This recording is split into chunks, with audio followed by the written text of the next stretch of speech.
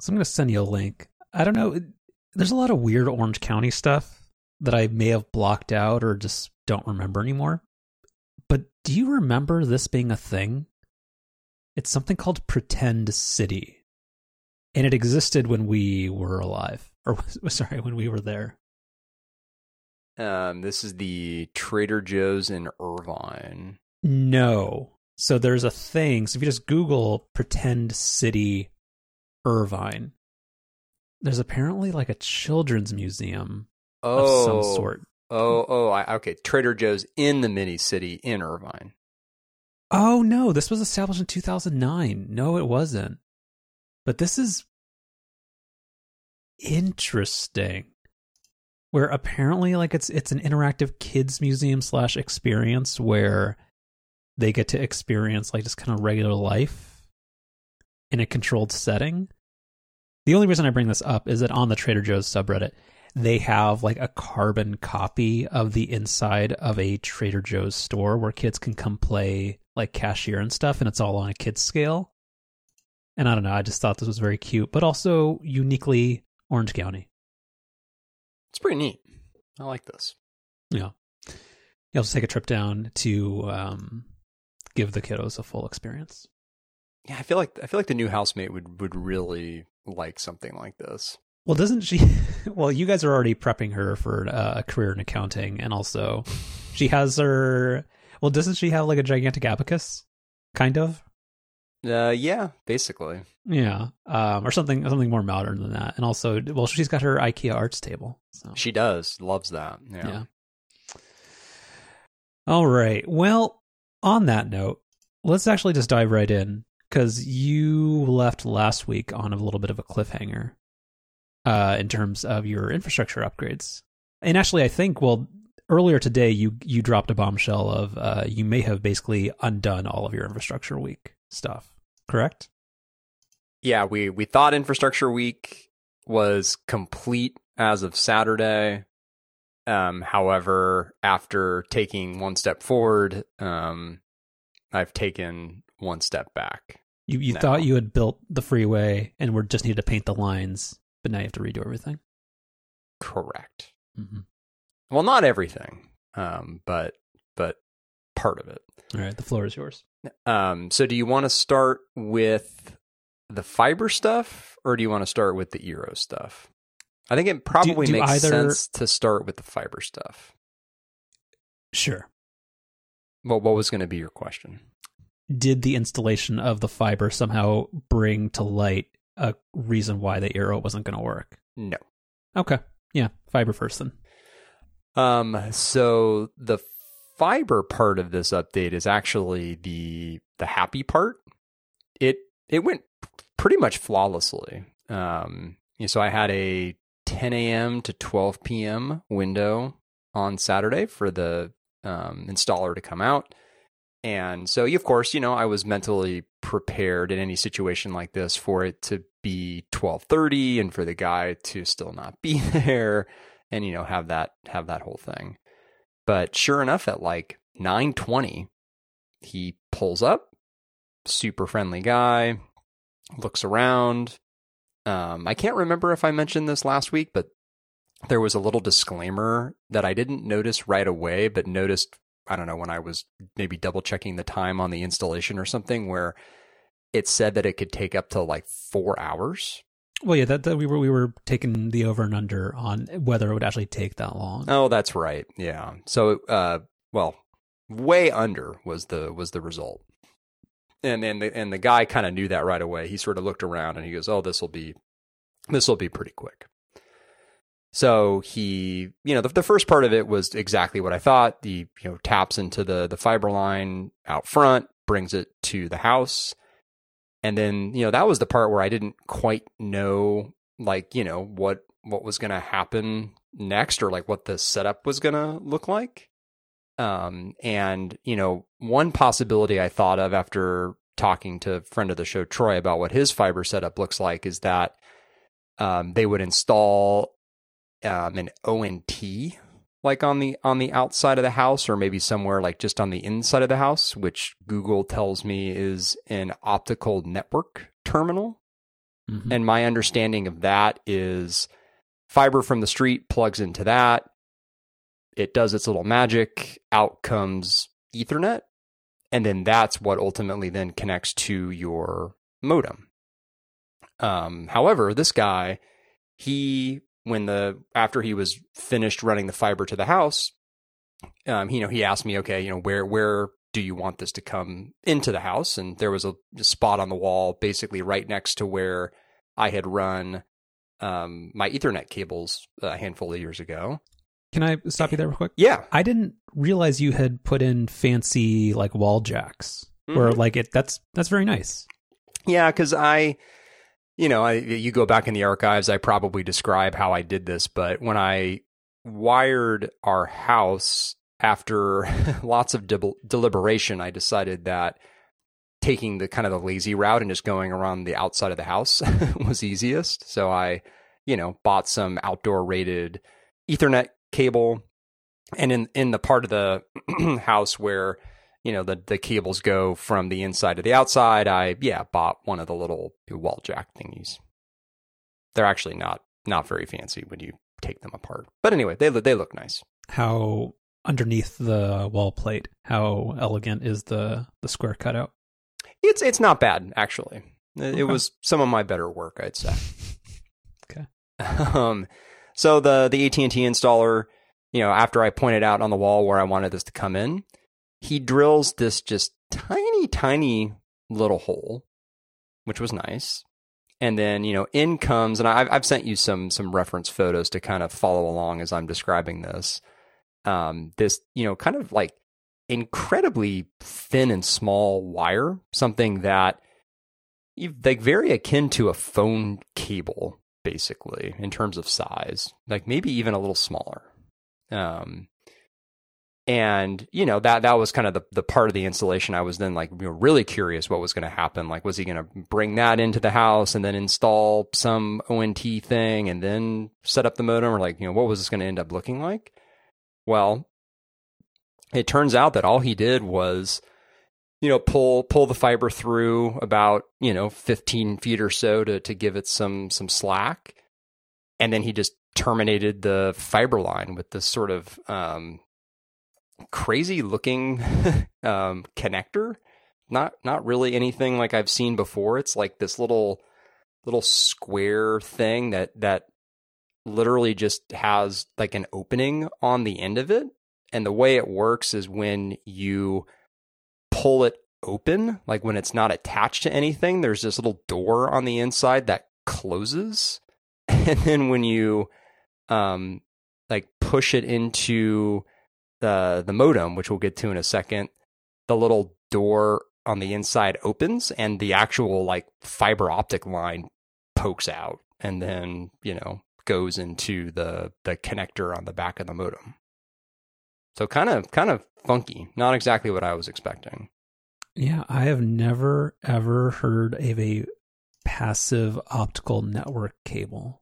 Right. I hadn't either. And so I, was like, I obviously wasn't going to badger the installer with like a million questions as he was doing this. As we talked about last week, you considered it. I considered it, and I decided just to let him do his thing.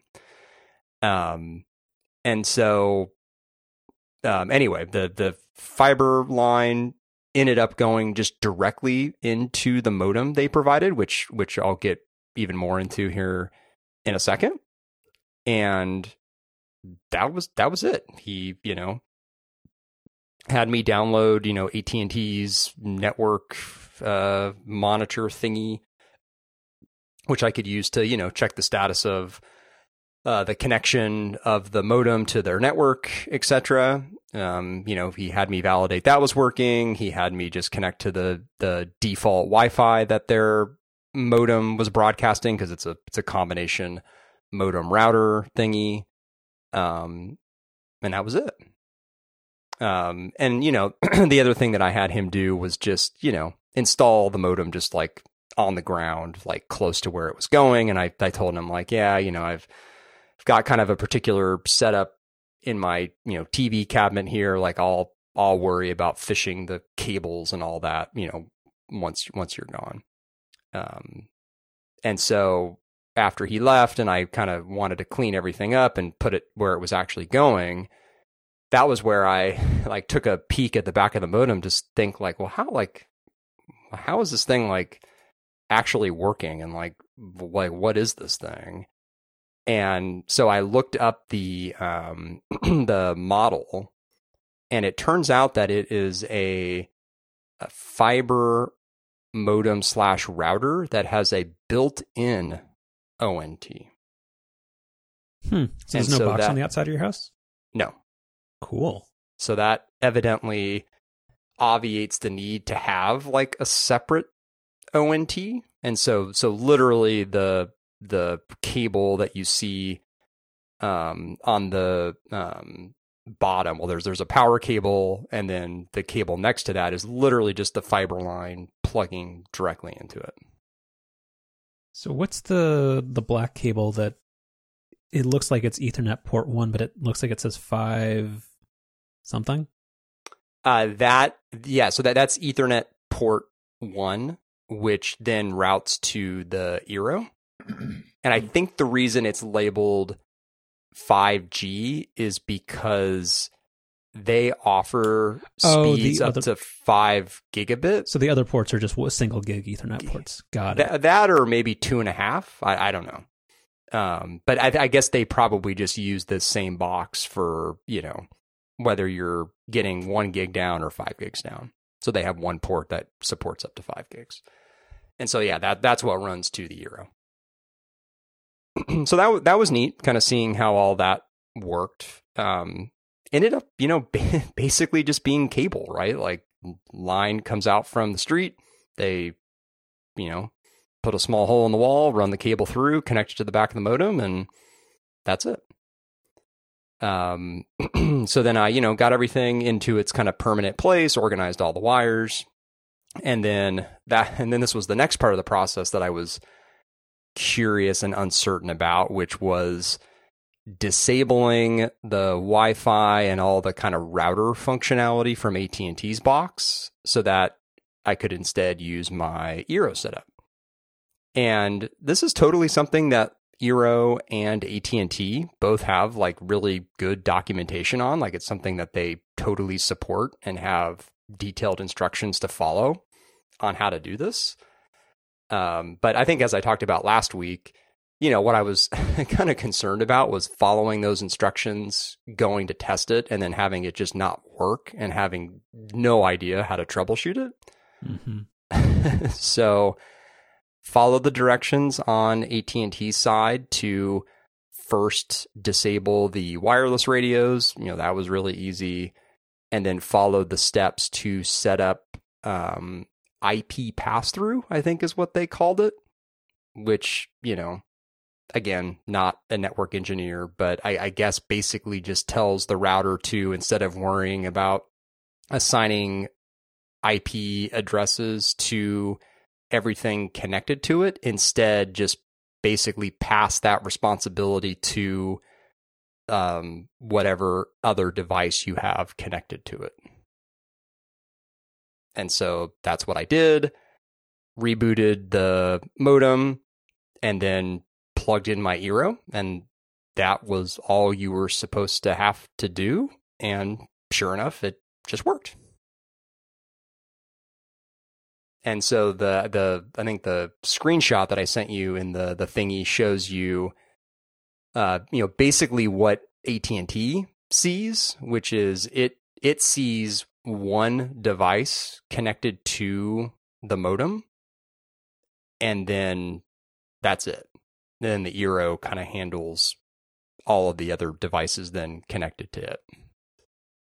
Not that it actually matters, but do you still, like, is it actually, is the combo AT&T box still broadcasting its own Wi-Fi network that's just unused, or are you able to turn that off? I turned that off. Okay. Yeah. That was step 1, was turning off the Wi-Fi.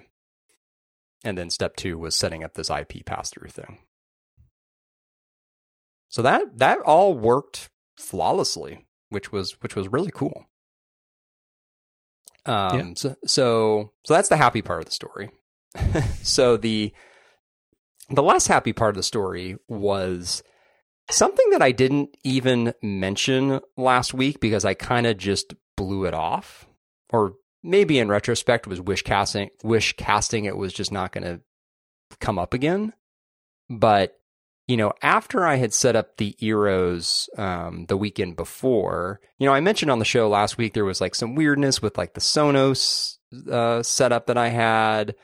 You mentioned that they were just like thinking they were on their own separate network, or they weren't talking about stuff. But that went through the setup thing, and then that seemed to be totally fine. But the other thing that I had experienced, which was weird, was that I was getting these random instances, like just over the first day, where either like on my MacBook Pro or on my iPad or my iPhone, it would show that I was connected to my Wi-Fi. But if you were to, go to access any website or like do, anything that would involve being on the internet, it just like wouldn't load anything. It was almost like you were offline, basically.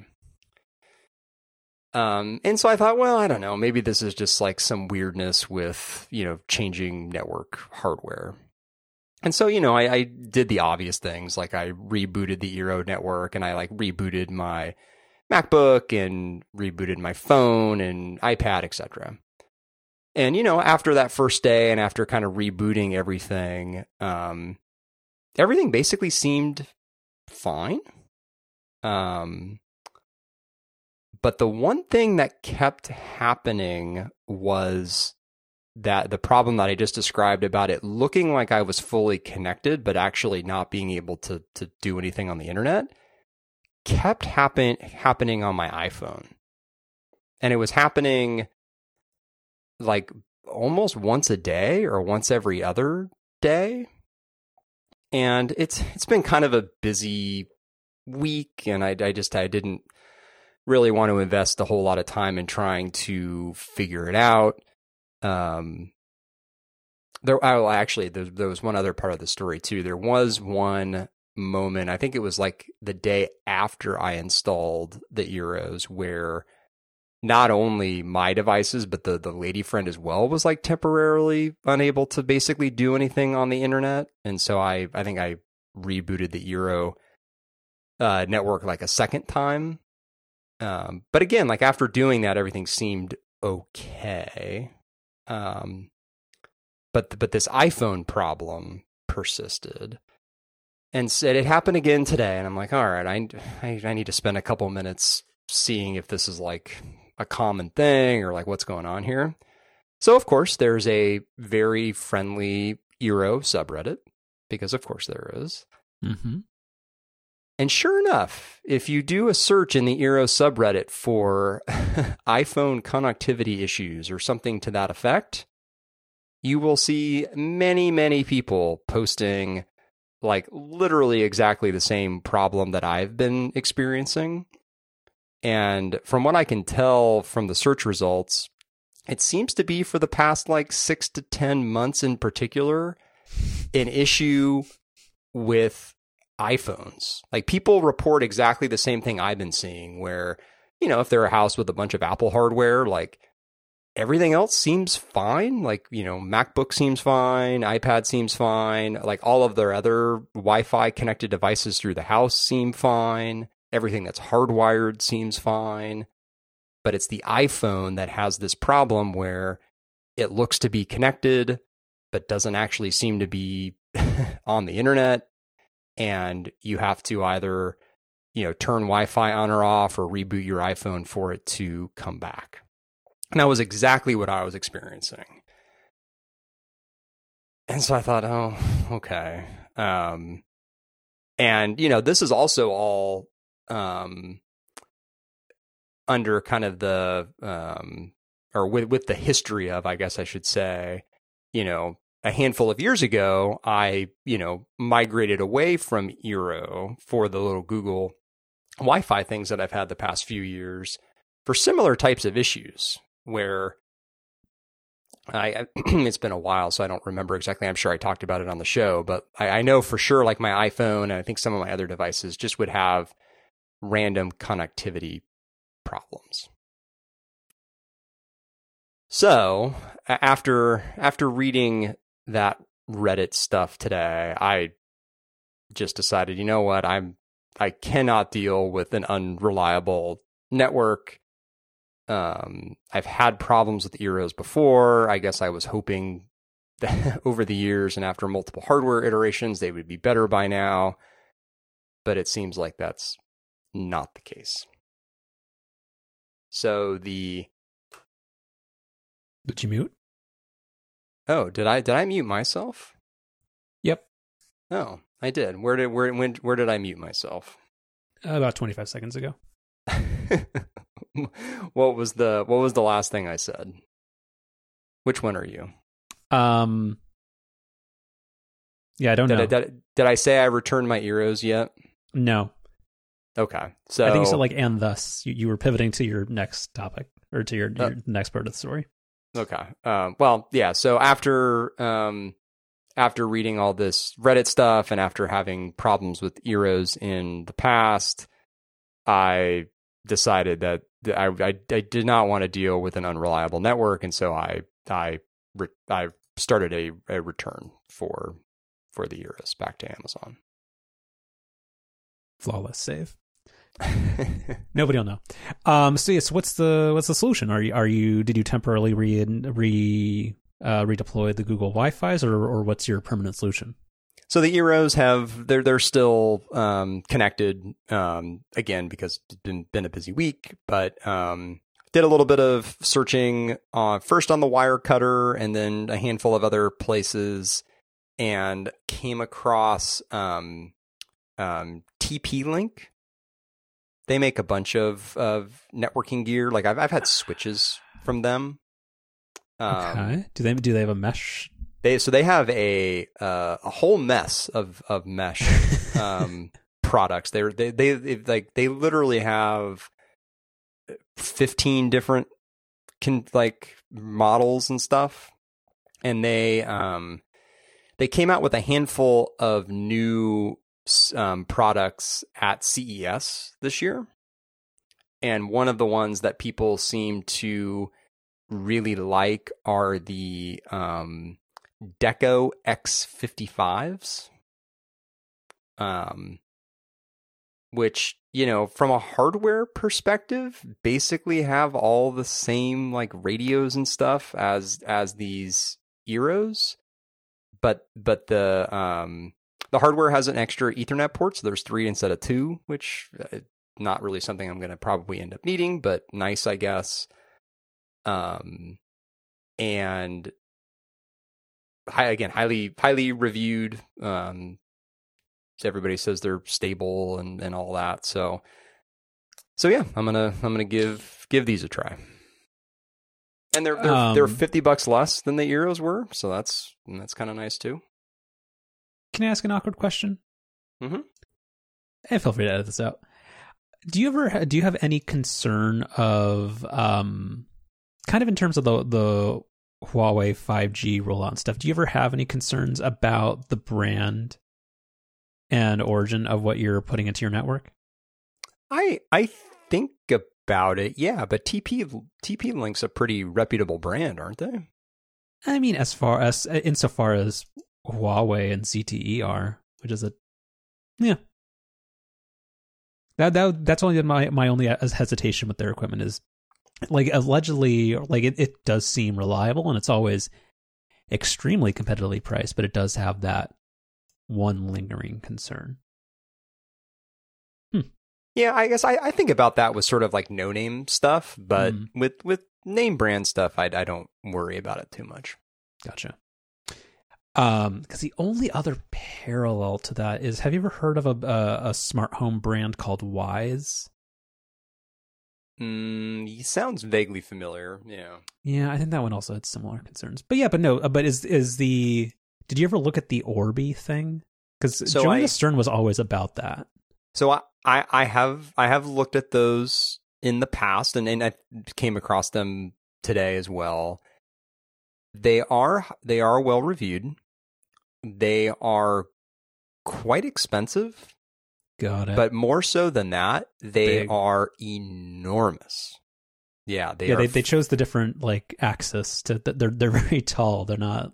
Yeah. Yeah, because that's the thing. Like, you know, the one of the things that both the Google Wi-Fi thingies that I had and the Eeros as well is that they're small. Like you put them on a cabinet or on a desk or whatever, and they're tiny, and you kind of just forget about them. Well, yeah, but if you look at this thing, it kind of looks like if you installed this at your house, it would look like you had like a little Tesla charging station in every room. Right. Yeah. So that was another big draw with the TP Link setup, is that they're really small, and just, you know, generally sort of unobtrusive. So. Oh, cool. I hope it works out. And it's really weird for Eero to have that persistent a bug. 'Cause I remember a few years ago, you'd mentioned that you had something similar, but it was that, and I think it might have been centering around Wi-Fi calling mostly. They weren't doing the handoff right between mesh nodes. That was another known Eero issue that I never particularly had problems with, but yeah, at the time that I previously had Eeros, that was definitely a thing. Yeah, it's very, very weird. I mean, you literally spend, you know, 5 minutes on the Eero subreddit, and it's just full of people having connectivity problems, primarily with iPhones. Yeah. So yeah, so that either tomorrow or sometime in the next couple of days, I'll pull all the Eero stuff out, set up this TP Link stuff, probably have my Sonos system freak out again, and see how it goes. Yeah, and then you hit on a tangentially related. You hit on a good life pro tip, which is whenever you're having just kind of a weird issue or you just want to get real world experiences about stuff, just Google your problem and then just type the word Reddit in it, and you'll get, and you can all like see what the post dates were and see if this is a thing people are experiencing, like regardless of what it is in life. Yeah, usually you can find non-toxic parts of Reddit. Well, and the thing that really, like, I don't know, just like really struck me when I did that was like one of the very first posts I came across, which was from a couple of months ago, was literally like almost word for word what I would have written if I was going to be posting for some advice. And, you know, again, like it was from a couple of months ago. So I thought like, oh, okay, well, this is not some new problem that maybe will be fixed in short order or something. 'Cause yeah, like the thing I was thinking about was that, you know, the Google Wi-Fi things, like even though I've kind of soured on them from a software perspective, and with Google, you know, killing the standalone management app and folding all that stuff into their lame home app, the thing about those Google Wi-Fi routers was that I just never thought about them. Like they were just so rock solid. Mm-hmm. Like I don't think I like ever had to like power cycle them or like do anything with them. Like they just worked. And, you know, in this first week of having these Eero routers, I was, you know, like I said, I like rebooted them twice, did all kinds of turning Wi-Fi on and off with my devices, like all this weird stuff. And that's what I really want, is just something that's stable, like the Google Wi-Fi things were. And the part that's weird about that is that the post date on the Reddit thing is like that spans beyond the new generation, like because the new Eeros just came out.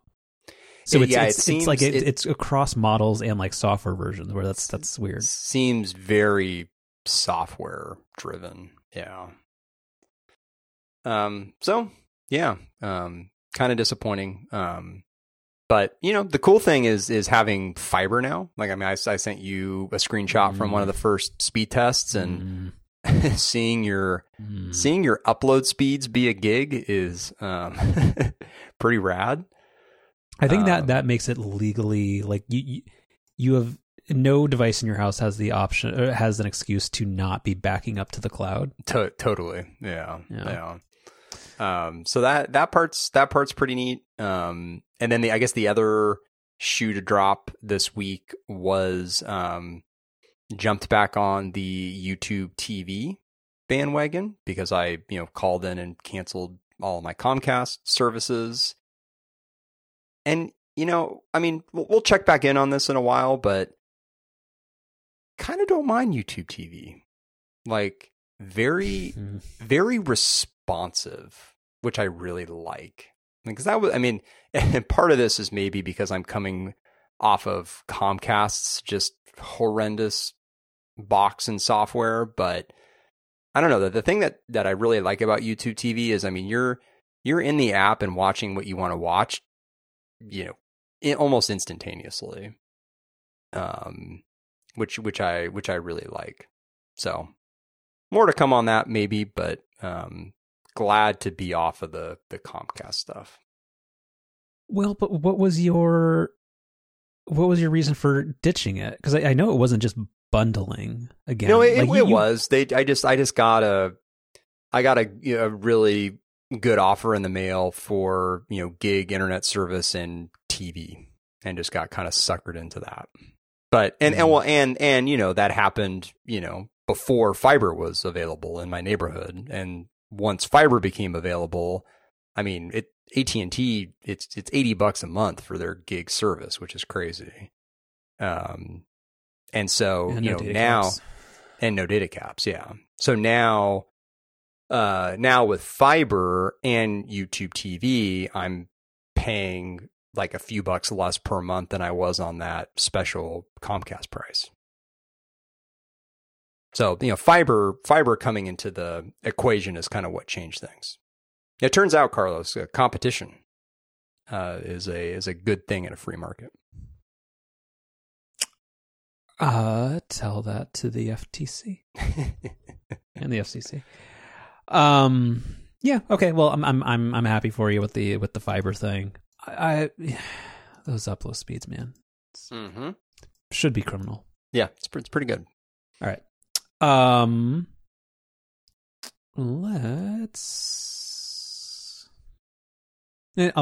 give you a quickie. The battery on my Kindle is basically almost entirely gone, where it can die in like just a plane flight. Like if I'm at a good clip reading a book, like it can die after me, I guess like 250 page turns, and I don't know what to do because the one that it's out of warranty, of course. I cannot find a place like Amazon. I don't think allows you to send it in for a battery replacement, and there is no newer fancy Kindle. And I don't want to paperweight. How many years old is the Oasis now? I think mine personally is 2 years. I think it hasn't been updated in like 3 or 3.5. Like, well, no, they did update it with one that has a kind of, what's the term? Apple calls it True Tone, but the thing where it'll adjust the color temperature of the backlight. Mm-hmm. Like there is one version that's one. In a very Amazon way, they just call it Kindle Oasis Dash with adjustable warm light. yeah, of course. Yeah. But yeah, I don't know what to do. So it's weird because Amazon, with all of their other Kindles and actually with most of their hardware in general, they're very aggressive and regular about updating the hardware, like at least once a year, basically. Mm-hmm. And yeah, not the case with the Oasis, which is strange. And there's like, I don't, the Paperwhite doesn't feel, I know this is a very shallow thing, but it doesn't feel premium. Like it is, like it's the Kindle is it's a thing that you hold, like, so like it just all the time. So therefore, like it is nice for it to feel nice. But the new Paperwhite has USB-C on it, so it would address one of my huge complaints, but it just doesn't feel or look very nice. So I don't know. I do not know what to do with this. Yeah, people having strong opinions about e-readers is actually something that makes sense to me, because I do feel like I guess no pun intended, the feel of the device really matters a lot more than it does with some other devices. I don't know if I'm explaining that. Well, no, you're absolutely right. But... It's the same thing. Like, I mean, if like just like iPhones feel nice, like the materials do matter, but I think with a Kindle, like that matters even more so because it's just you and the text, and it's so minimalist. Yeah, that's the whole thing about e-readers. And I'm not gonna be like no shade on Jason, but like I'm not gonna be somebody who uses a Rakuten Kobo. Like that's not a thing that I'm going to entertain. I don't know. Yeah, he's really into the Kobo thing. Yeah. Although but like this, everybody should take what I say with a grain of salt because I'm the idiot that bought the cellular enabled Kindle Oasis for no good reason, just because I don't know when am I ever without Wi-Fi. So yeah, I know I feel silly for having a cellular iPad these days because like when am I ever not on Wi-Fi? Wait, you bought a cellular iPad? You never do. Historically I hadn't, but this 11-inch iPad Pro that I bought, God, is that going on 4 years old now? I think I bought it in 2018. Did you have the very first Face ID one? Yes. Okay, 2018 sounds about right. Yeah. I opted for cellular, and that was mostly because at the time I was commuting on the ferry. And so, that was the device that I was using on the ferry, and I didn't want to deal with hotspotting to my iPhone every day and having it do the thing where it fails the first time and then having to try a second time. Well, actually, on that note, can I give Apple a very, very, very small amount of credit? Is that at least with the MacBook Pro or the Notchbook Pro, it's kind of 9 out of 10 times. It does better. It does work really well now, even on non-Apple devices. We have kind of a funny setup when we're staying with my grandma, where she doesn't have internet. She just has an iPhone, and that's that suits her needs. And we have that little Roku stick thing that I've talked about before that we bring when we're traveling, and that's kind of what we use to watch TV when we're on the road. And so when we're at my grandma's, I plug the Roku stick into her TV, and then turn on hotspot on either my iPhone or my iPad, and connect the Roku to that, and it works great. I mean, you really you wouldn't know you weren't on Wi-Fi, basically. Well, that's the power of AT&T 5G. No, just 5G now that I'm on their 5G plan. My phone no longer says 5G. But it's not 5G Plus, which is the good one. It just says 5G, which seems exactly like LTE as far as I can tell. Mm-hmm. Bingo. All right. So anyway, hopefully, like maybe I have a bunch of Amazon listening devices in my house. Hey, Jeff, go release another Kindle, please. It seems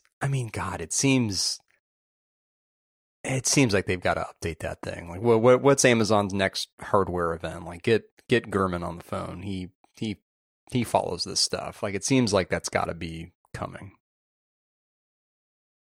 Because even this one with adjustable warm light, which I think is a bug, not a feature, but Amazon always, they post the date first available, which I appreciate. I think even this is 2019. So yeah, it's old. I think you might be muted now. Hey, this is a slapdash operation. I'm sorry. Anyway, the stuff I said while I was on mute, people can see how the sausage is made. You do have to scroll quite a bit to see the first introduced date, but also if we go to the top reviews in the United States, quote, micro USB is not acceptable, writes Richard Nathan, back in 2019. Damn right, co-signed or co-sponsored, Richard. I don't know. And also the other part is that The Kindle Oasis is their most expensive and like most premium one, and yet they still pull the dumb shit with the you have to pay $20 to get it without ads. On the Paperwhite, that's acceptable. Just make it cost $269. If somebody's choosing to not buy the Paperwhite that's like $100, like just assume they don't want ads.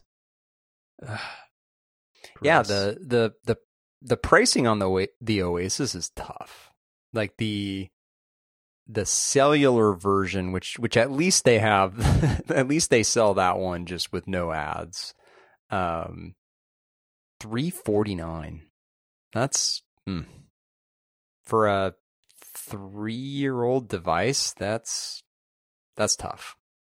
Because even for a brand new e-reader, I mean that's asking a lot, right? And like maybe for someone like you who it reads a lot and is passionate about e-readers, like I get it, but for normies, no, yeah. And also, if you like on the Kindle Warm Light page, the one with they're illustrating kind of the color temperature of the thing.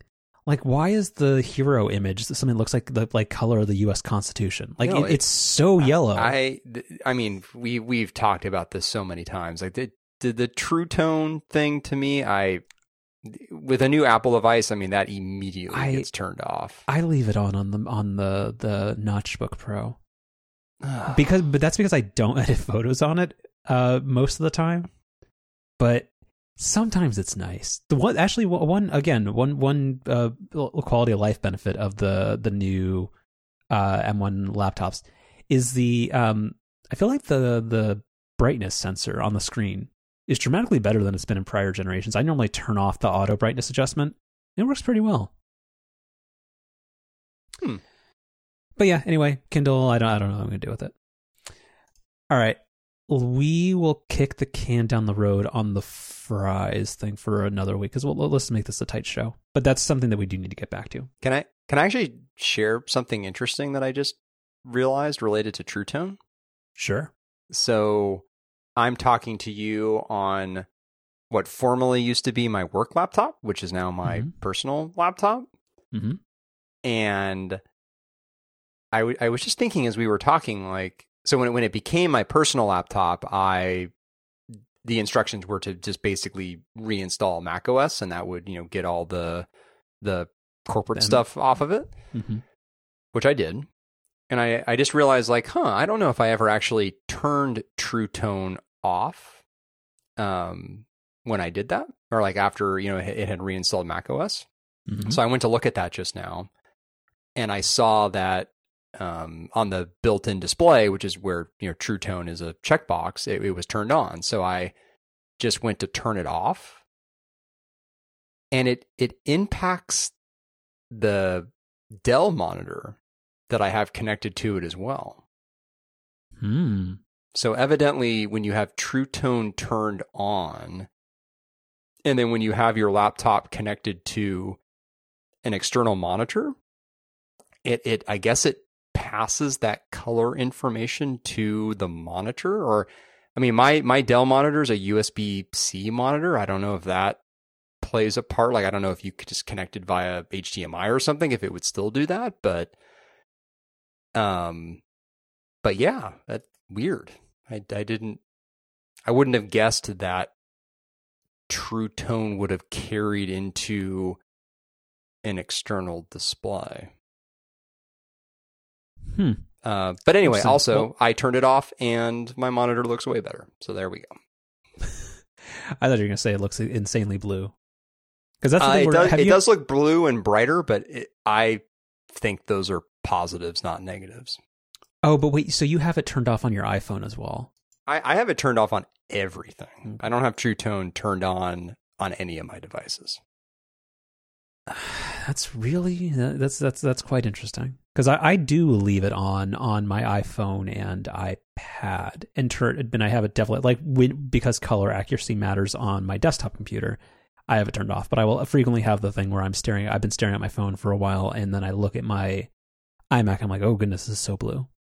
Well, so that's part of why I don't care for it, is because if you transition to a non-True Tone device, it's very jarring. But now realizing that True Tone evidently carries into my display, basically every screen I ever look at does have True Tone now, apparently. So, but anyway. I don't. It's not that heavy-handed. Ooh, I disagree. Like as I'm sitting here turning it on and off on my display, it's a pretty dramatic difference.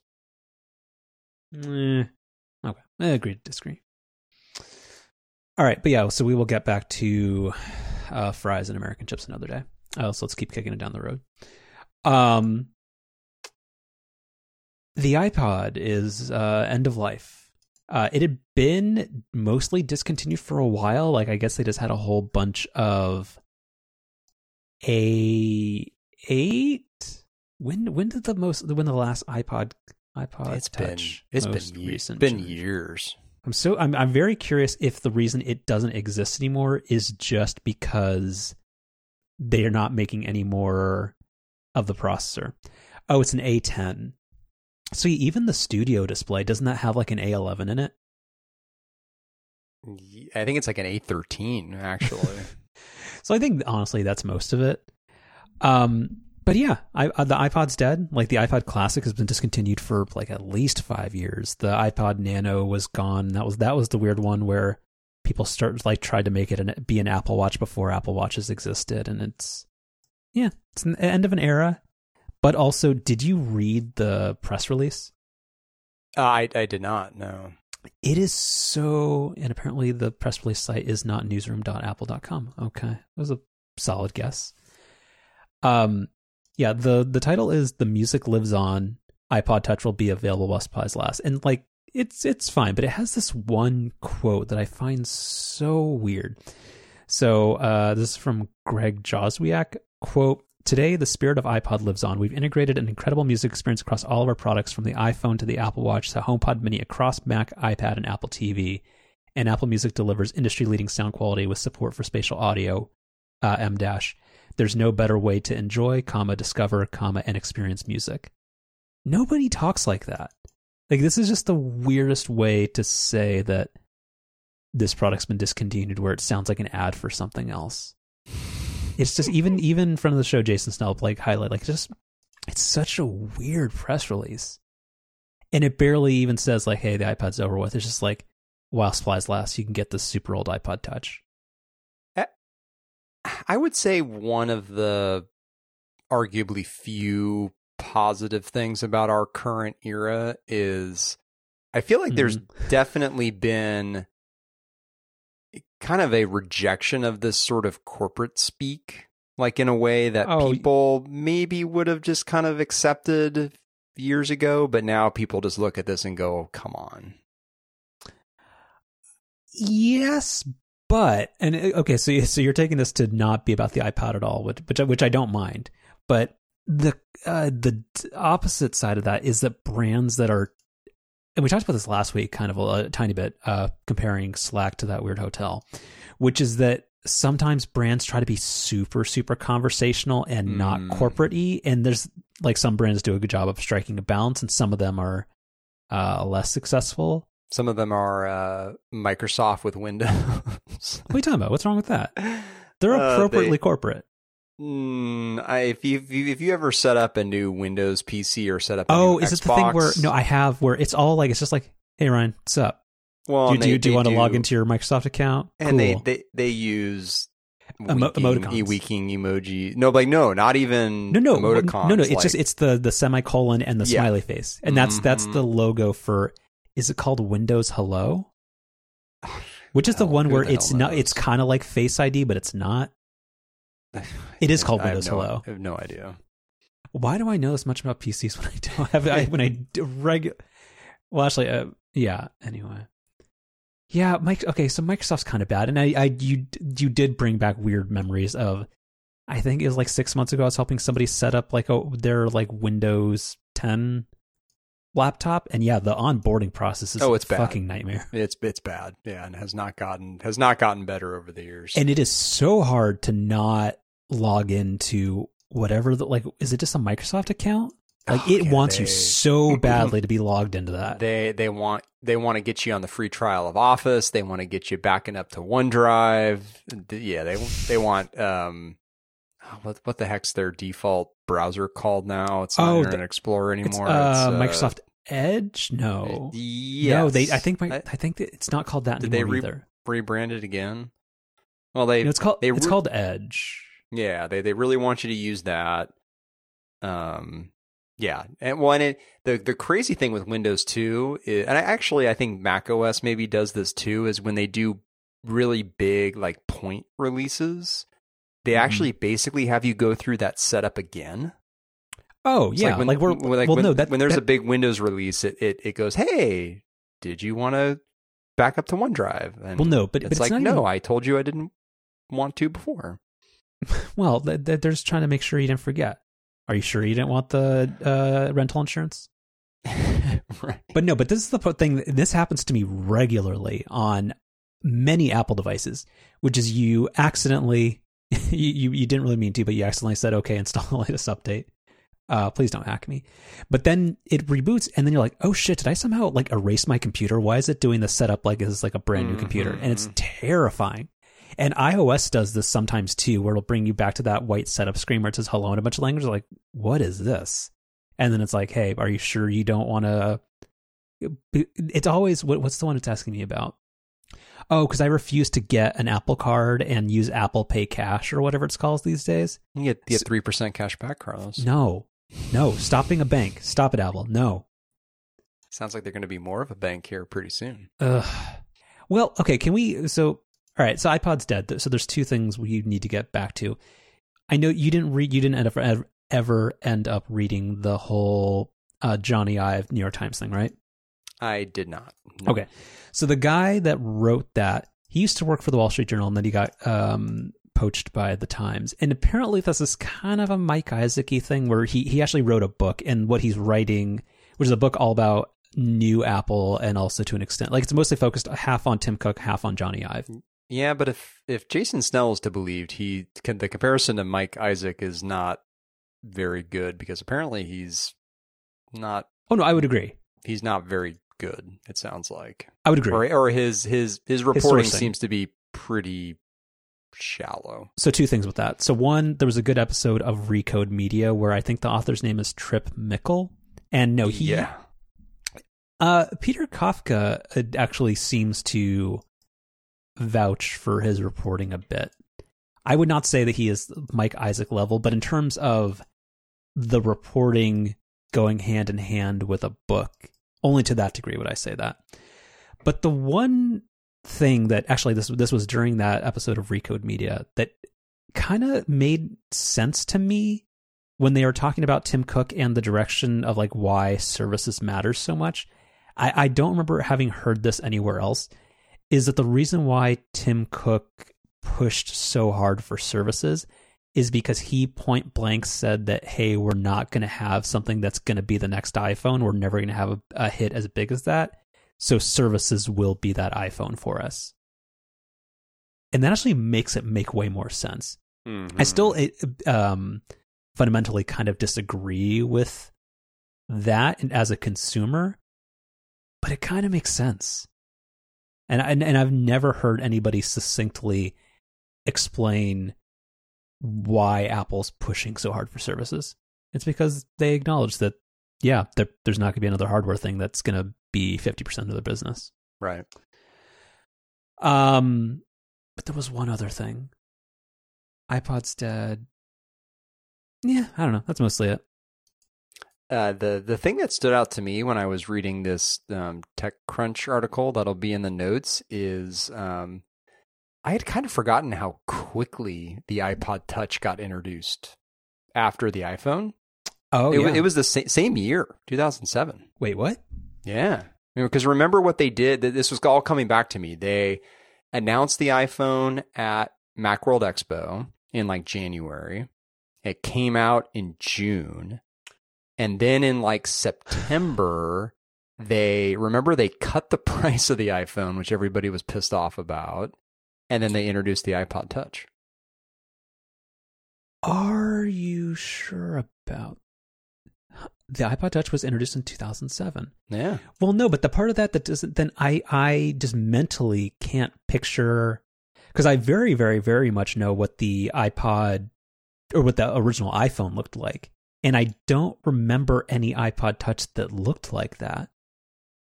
So what did the original iPod Touch look like? I think it just looked like an iPhone. But I mean, it had to have, because I mean there wasn't even a second iPhone at that point.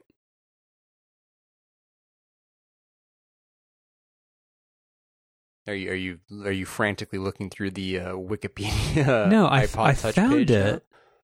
but this copy image address tab, like, but the iPod Touch looks more modern than the phone. Like, because that looks much more. I mean that looks exactly like the phone. It's just the black part on the back for the antenna is in the upper corner and is smaller, whereas on the original iPhone it was like the whole bottom third of the phone. I guess my point would just be that this looks like it was inspired by the 3G and 3GS, not the original iPhone. Yet it was released before the 3G. I don't know. My memory is that this seems to just look like a original iPhone. But yeah. Anyway, that's super interesting. Yeah.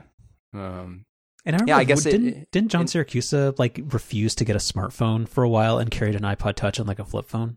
That sounds like a very John Syracusian kind of thing to do. Yeah. Yeah, I had it in my head that the iPod Touch, like, I had thought the way it was that when the iPhone got introduced, lots of people were like, oh, I wish they would just do like a non-phone version of it. And well, then, the thing for and kids. then they, yeah, and then they did it, but I didn't realize it was so fast. Like, it was literally months after the iPhone came out. Yeah. I never owned an iPod Touch. Well, why? Yeah, I mean, yeah, right. I mean, I bought your original iPhone, so that was what I needed. You did. It replaced what was it called? The T-Mobile G2. What was the I don't think I ever had one of those. Was that what it's called? Yeah, the G2. Yeah. Oh, weird. Then I bought your iPhone and then jailbroke it so I could run it on T-Mobile. Mm-hmm. Oh, good times. Yep. And let's not do the math and think about how long ago that was, because being old sucks. Oh my goodness! Stop it. Hey, I bought that from you. Stop about the numbers. Hey, you're bad with numbers. I remember the cool thing. So not thinking about the age, but the cool thing for me was I bought that iPhone from you, I think like a week before the App Store launched. And so like I basically got to use the App Store almost from day one having an iPhone. And I remember that was pretty cool. Because that first year of the iPhone was weird, not having an App Store. Like it's weird to me that the iPod Touch came out before the App Store launch. That's crazy. Yeah, I mean, that I don't remember caring too much about. The biggest things was just that like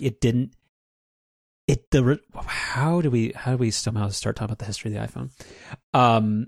That it didn't have real GPS for like it had a mapping application and it vaguely sort of knew where you were, but it wasn't real GPS, and it worked so poorly. I don't know, but like, yeah, the original iPhone was very flawed, but but they did luckily come up with the sweet solution of rich web apps. So, yeah. So looking at Apple's website, are these things like already sold out? Are you looking for one for the housemates? No. Apple.com/iPod. Yeah, fun at full speed. What does that mean? Click buy. Nope, you can still buy them. No, you can click that, but then when you go to actually delivery sold out. Okay. Mm-hmm. Well, let's look for that product red. I think that's probably the least popular one. No, it seems like they're all sold out. I could see. I can already see the stories of these all being sold out today, and like 6 months from now, these things are selling for 2x what they sold for new do you on know eBay. that's so a story we never talked about is the whole stupid like HomePods are selling for more than they used to. That's my reaction, which is that no, I'm so sure maybe like warranty replacements are not available, and there's like fucking like two Marcos in the world that are super into it because they don't trust Amazon, which I don't really trust Amazon either. But like the fact like that's not. People are acting like that's some validation of the HomePod. No, like it's a speaker that sounds okay. Like it's better than average. It certainly sounds better than the HomePod Mini, which sounds terrible. That is not a vindication of the HomePod. And now that there's like some missing market segment, because unless Siri gets way better real fast, like I bring this up all the time to people like who are like, oh yeah, Siri is great. If you ask your iPhone right now, what's the weather like in Yosemite? It will tell you Yosemite, Kentucky, even if you are in Northern California. And it's been that way for 6 months. It's just, it's so bad. So no, the HomePods are not like,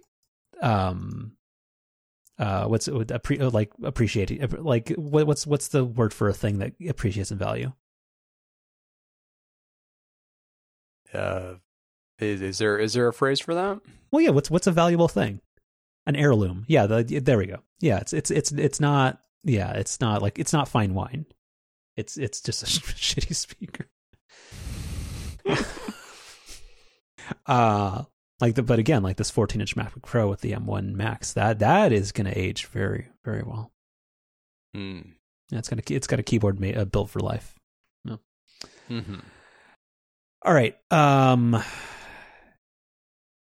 Friend of the show, Ming Chi Kuo, is suggesting that not this year's iPhone, but next year's iPhone is going to very likely have USB-C.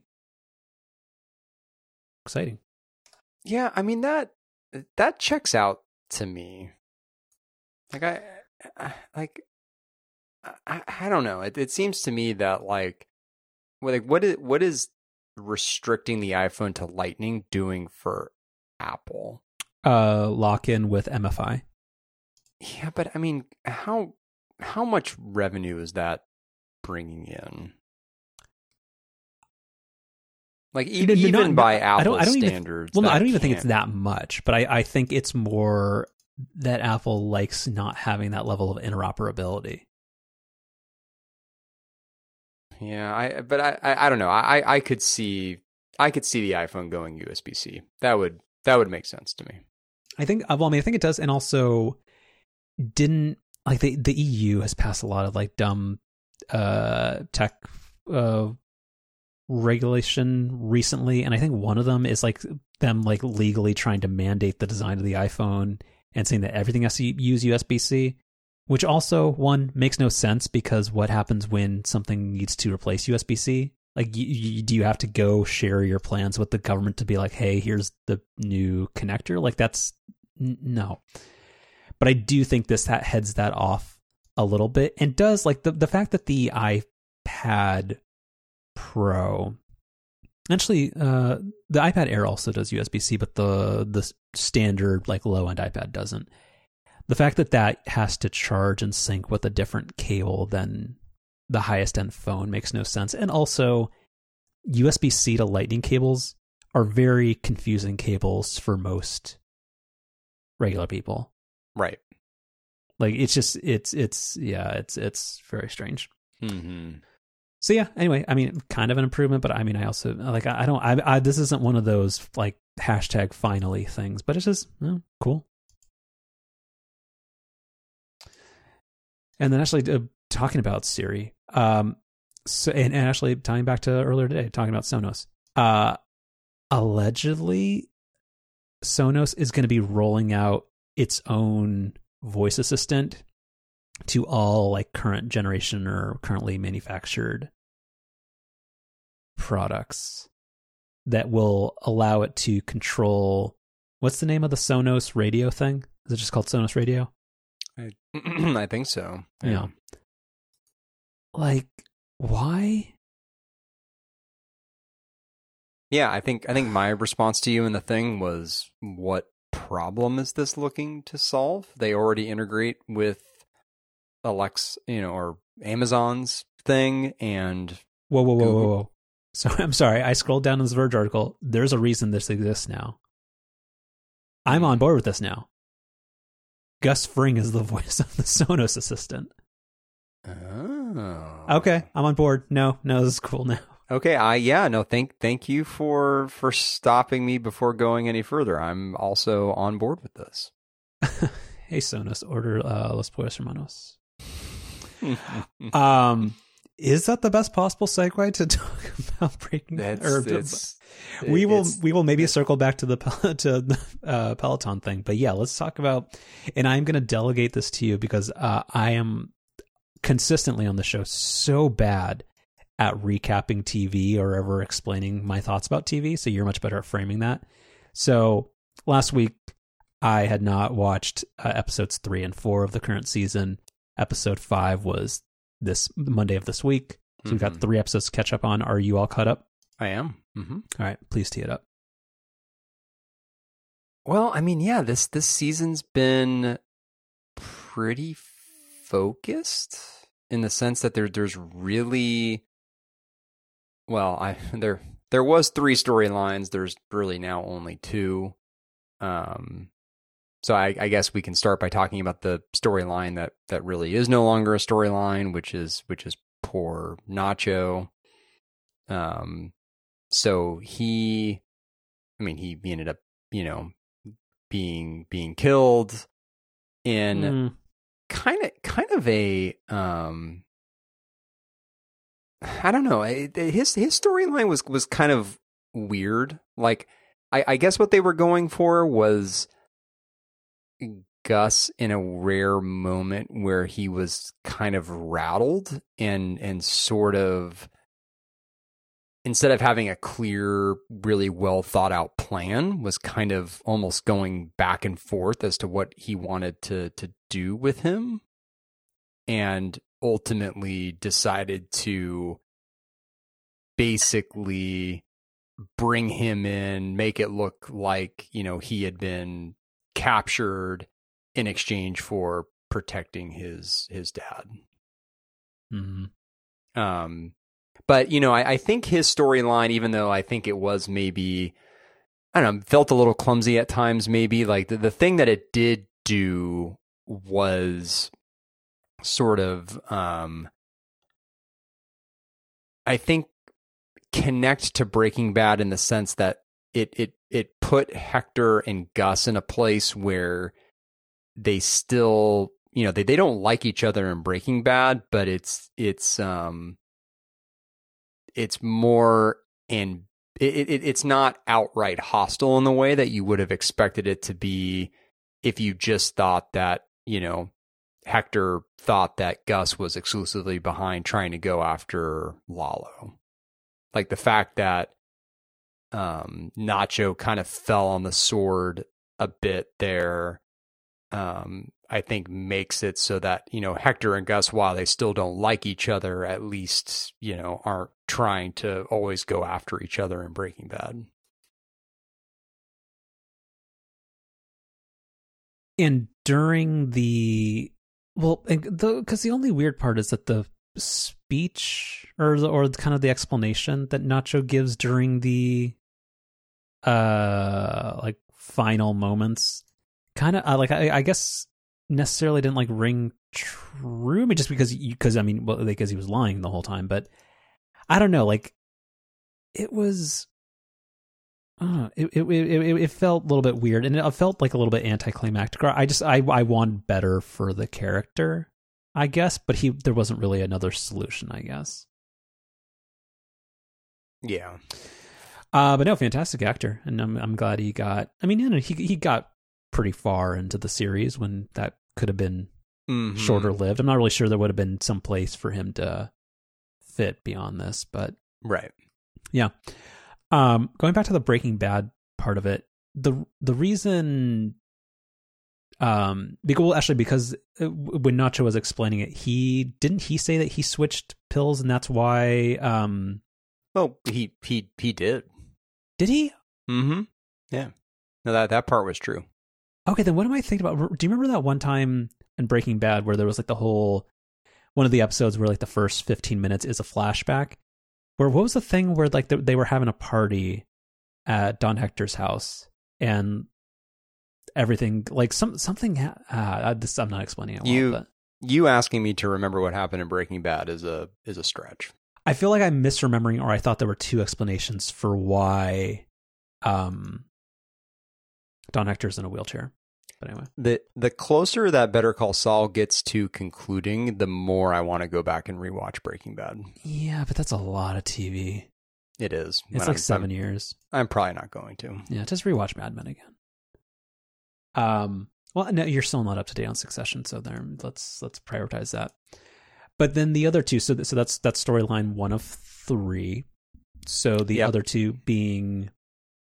Well, what are the other two? Is it Jimmy and Kim, and then Jimmy and Howard, or what's the third one? Or is it just Gus in general? It's Jimmy, Kim, and Howard, and then it's Lalo basically. Well, can we talk about a little bit about paranoid Gus? Mm-hmm. Do you buy that? Oh yeah, definitely. Well, because in the 3 episodes we've watched since we last talked, also spoiler alert to anybody still listening, but we get this look of Gus's house, and that it looks like he has like a large security detail, but he also has maybe like a placeholder family living with him that you don't, at least right now, we have not been told whether or not that is his actual family.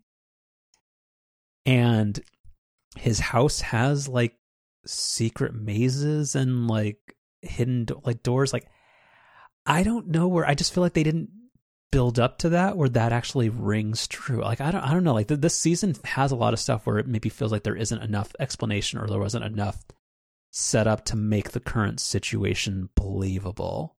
Like, do you 100% buy the home life exposition? I do.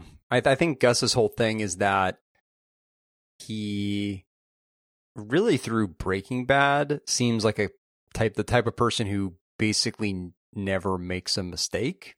Mm-hmm. And, he made a mistake here going after Lalo, right?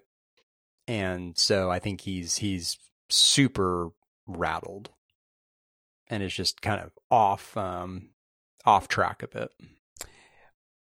Or I guess so. Yeah, yes, but this house and the possible placeholder family, like that's not something that has happened overnight. So I guess like him being as paranoid or that security conscious before this was never ever explained or suggested. No, I buy that.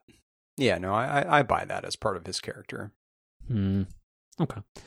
But yeah, but in terms of that, there's been a lot of really good Mike moments recently. His conversation in the cafe or the diner with Kim, very, very good. Kim has been very good this season as well. Although going back to the Kim thing is that, and we talked about this offline, online, which is that her moral descent like hasn't necessarily been that well explained, or there's not really the motivation has not been adequately conveyed. And I don't know, I feel like her character's not being done justice in that way either. I don't know. Yeah, I agree, especially, and I think it stands in contrast to Jimmy / Saul, where, I mean, that's been one of the things that's been most impressive about the show is, we went into it thinking that this was just going to be sort of like the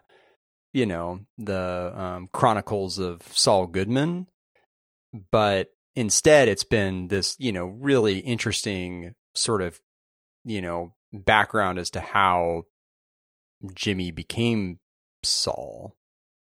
I don't even think in Breaking Bad we didn't even know that Saul's real name was Jimmy, right? No, not at all. Yeah, so like the depth that they've gone and the pains they've gone through showing the evolution of how Jimmy became Saul has been one of the best parts of the show.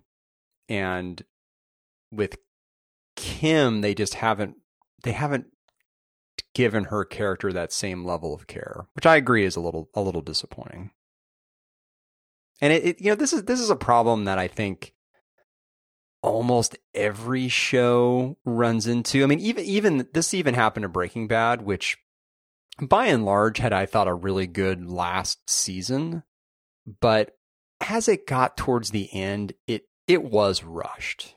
Mm-hmm. Like, you remember, like,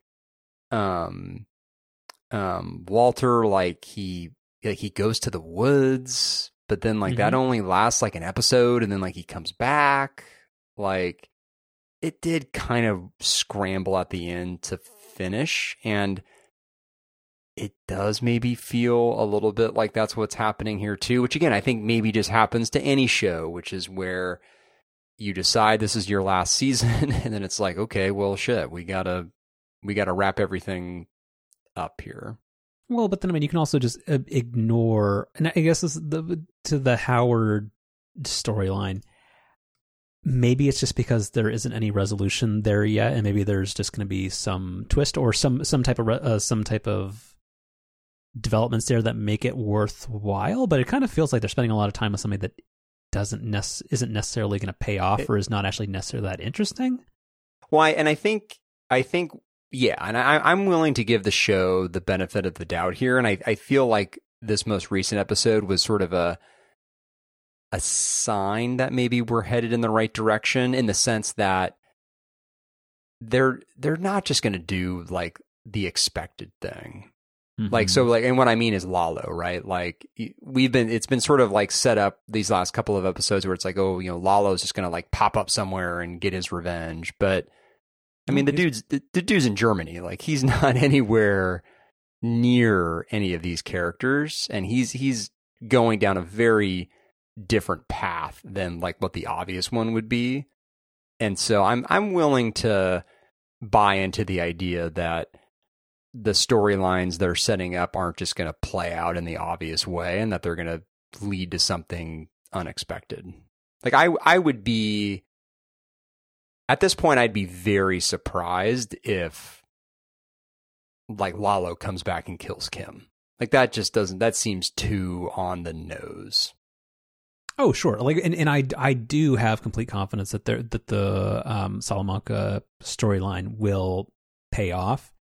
It's the Jimmy Howard distraction right now that I don't necessarily see where it's going. Because I mean, it's obviously like, it's not that like Jimmy ends up in jail or something. I mean, we know that that's not the case. So if he somehow finds that like Howard has people tailing him, who finds like evidence that he is associating with like known bad actors and stuff like that, like if that actually ends up paying off, that would have that stops linking with Breaking Bad.